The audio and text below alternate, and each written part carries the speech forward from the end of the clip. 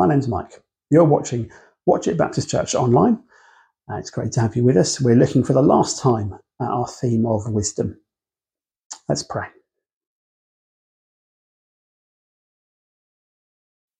Lord God, we don't really want to be anything else other than your people, seeing and understanding your ways and following them. Would you help us not to go running off ahead of you or to lose sight of you? Would you help us to be brave enough to follow where you go? Amen.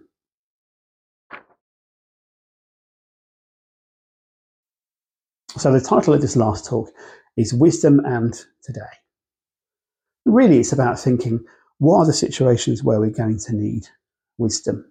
We're not going to be able to do justice to all of them, probably even not going to mention all of them, but we are going to then try and take some of the theory that we've been thinking about over the last 3 sessions and say, what are the situations that we find ourselves in where we're going to need that kind of wisdom, and how might we employ it?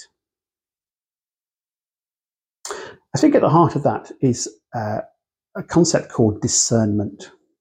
It's a long and unnecessarily complicated spelling, discernment. It's got an S and a C in next to each other and all kinds of stuff. But discernment is, I think, crucial, both to wisdom and to our relationship with God and how we live it out. To discern something is to become aware of it or to realise what it is, or to see it clearly, perhaps. And to illustrate that, I want to tell you a little bit of a story. There is an actor in America. When she was 17, she got into the famous Juilliard School and was delighted to have the opportunity, but also found it quite hard work. She got various roles after that, and she's now 40 and still acting and enjoying it. In her growing up and in her adulthood, she has really got on with radio, entertainment and information. And she's a big fan from her youth of something called NPR, which I think stands for the National, what's it stand for? National Public Radio, I think. Anyway, it's an American thing and it's a radio thing. And she became very familiar with a particular voice who she heard every Sunday on NPR. Now, because she's a little bit famous, she also got the chance to appear on some game shows in America.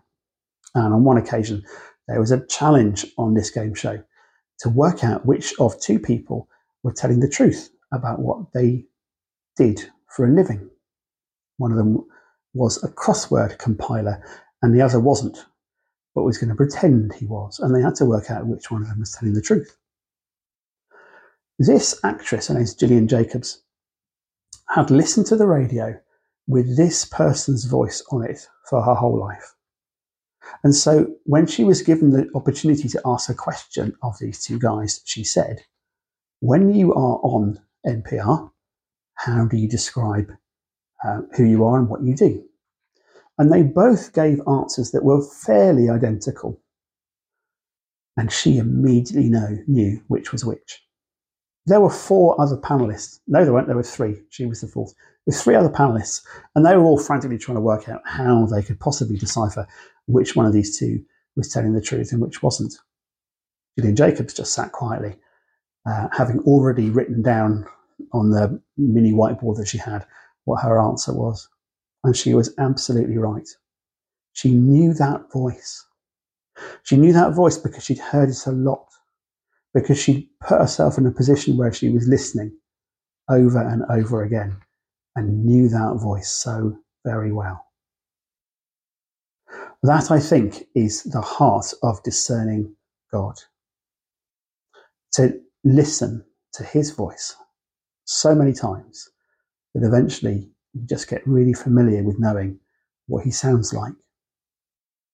And in that situation, challenges like we looked at last session, those passages from Ezra and Ruth and from Nahum and Jonah, where you seem to get 2 different perspectives from God alongside each other, they are easier to deal with because ultimately you're not looking to understand God just through the Bible that reveals him. you're also learning to understand what he does by knowing his voice. Let's have a little look at a passage from Proverbs 1, and then a quote from a philosopher who wasn't Greek. Proverbs 1:1-7 says this: "The Proverbs of Solomon, son of David, king of Israel, for gaining wisdom and instruction, for understanding words of insight, for receiving instruction in prudent behavior, doing what is right and just and fair, for giving prudence to those who are simple, knowledge and discretion to the young.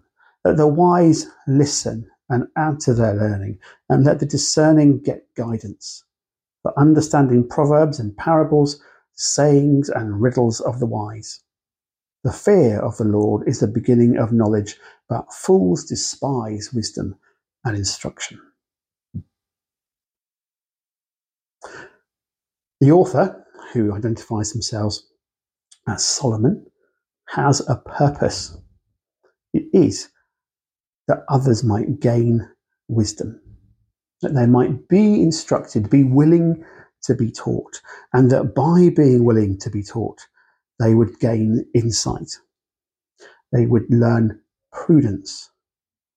They would get not only knowledge but discretion as well, to be able to tell the difference between what's good and what isn't, to understand those who are wise in what they say and how they say it. Solomon understood, because he'd asked God to give him wisdom, that wisdom came from God. And so as he writes this, he's aware that wisdom comes from seeing things from God's point of view. When we think like him, we become like him. And we see this in Jesus too. He says, "Follow me and you'll see things how I see them." When we watch how he does it, we can follow his example, and we get to know the Father by looking at the Son. I know I've said that before. But wisdom doesn't happen by chance. You see, Solomon's call, and actually the call of wisdom in part 2 of our series, was a call to come and pay attention, come and get involved, come and take part, come and choose to learn, come and be a participant in developing wisdom. It's like choosing to do what Gillian Jacobs did from our example at the start, to choose to stop and sit and listen so that the voice becomes really familiar. I'm absolutely certain that the biggest advantage to Gillian Jacobs of knowing that voice did not come in being able to get the answer right on a quiz show.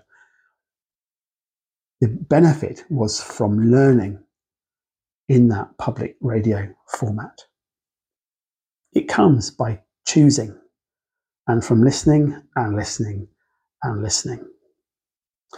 I promised you a philosopher who wasn't Greek. This guy was Roman. He's called Seneca.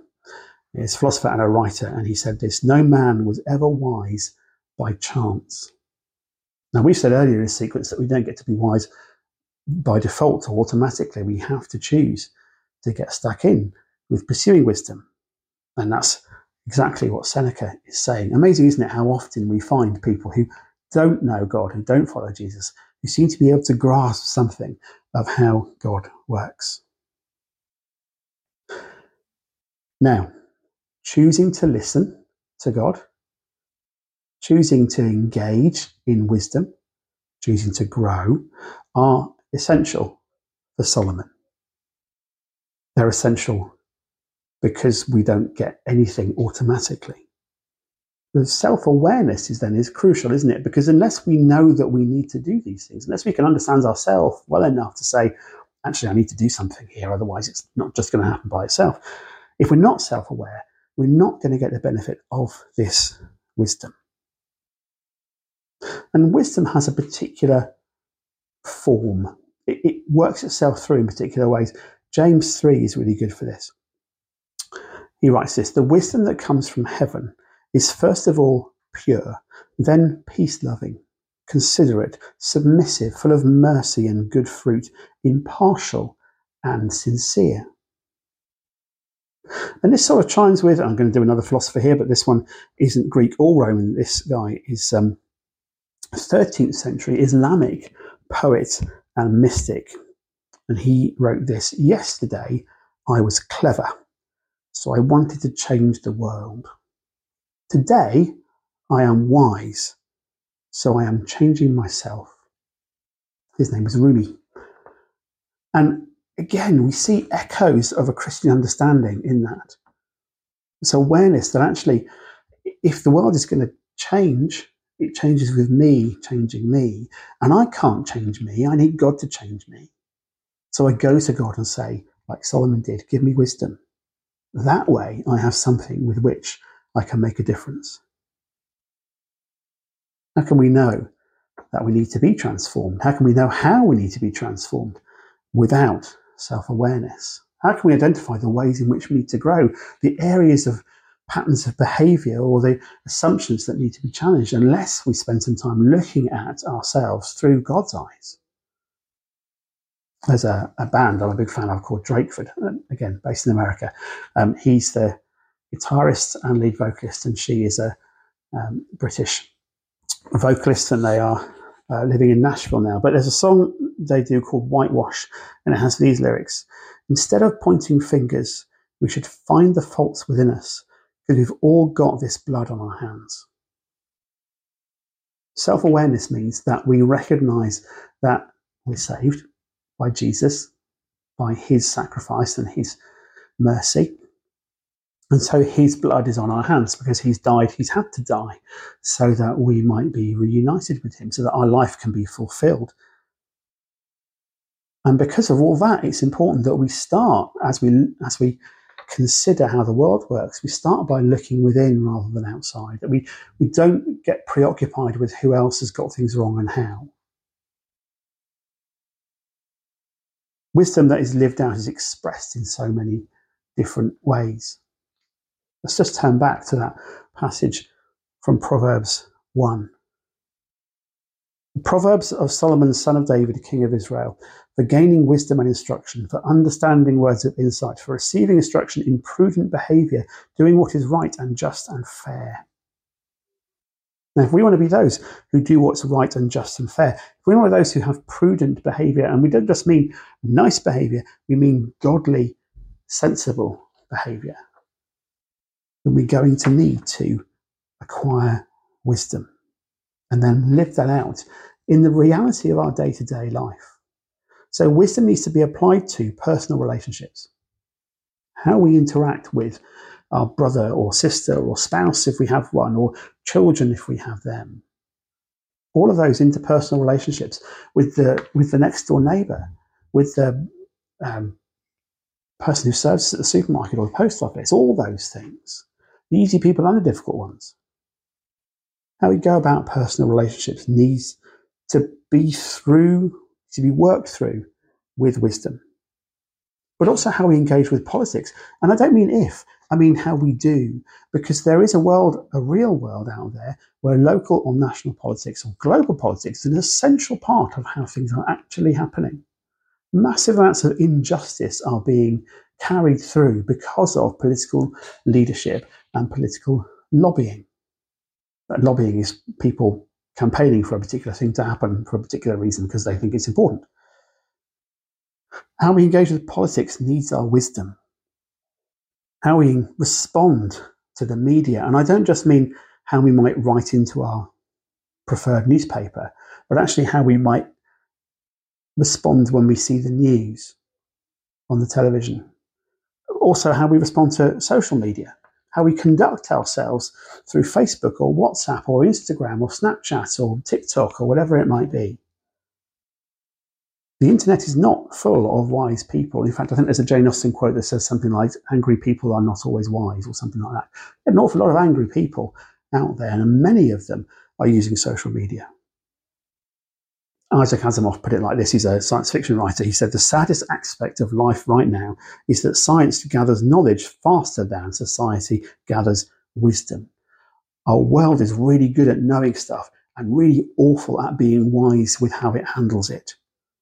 I would say that the development of technology that allows global communication through the internet and social media, that has grown way faster than the wisdom that people take into it has grown. That's a real concern for me. And that also means wisdom needs to challenge what's called confirmation bias. I think we've spoken about this in an earlier session. So confirmation bias is where you come across an idea or a perspective, and if it says what you already think, you then assume that that's what's true because it matches with what it confirms your existing point of view. And wisdom doesn't have a lot of time for confirmation bias. Wisdom challenges, asks questions, as Solomon put it.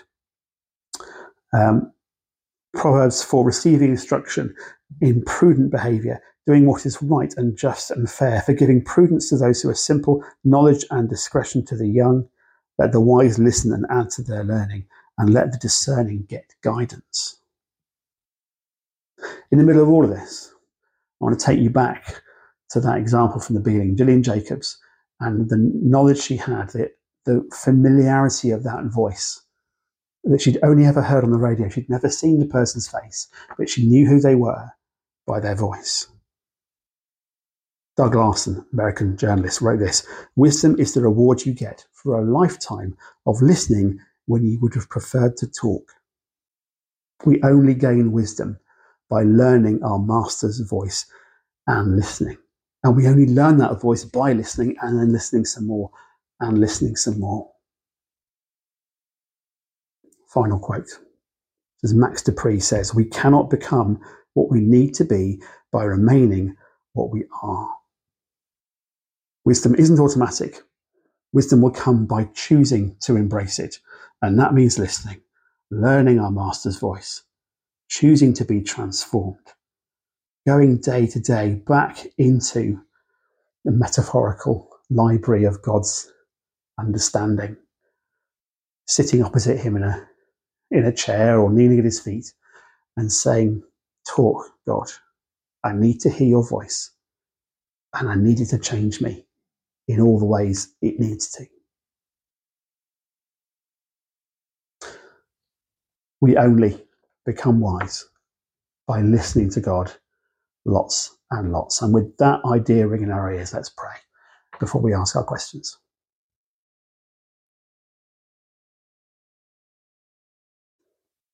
Lord God, help us listen. Help us to realise how important it is that we do listen. Help us to seek wisdom by listening. Provide for us those around us who will point us to listen. Help us hear you, we pray. Amen.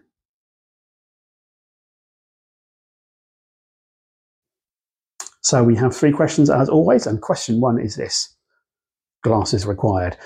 Why are we sometimes less willing to put the effort in for wisdom?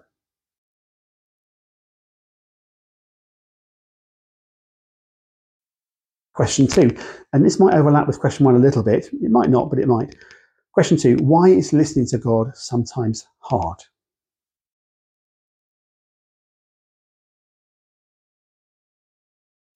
Question 3, what are you going to do to gain greater wisdom?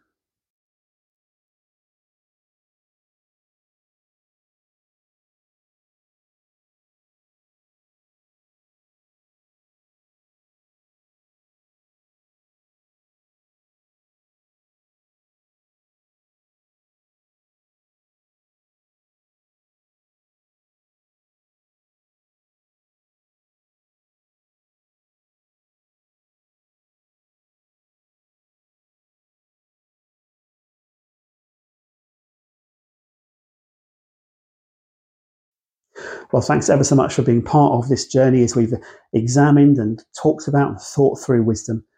I look forward to catching up with you soon, but I also look forward to having the chance to talk with you about what your experience of wisdom is and how you are looking to grow in it.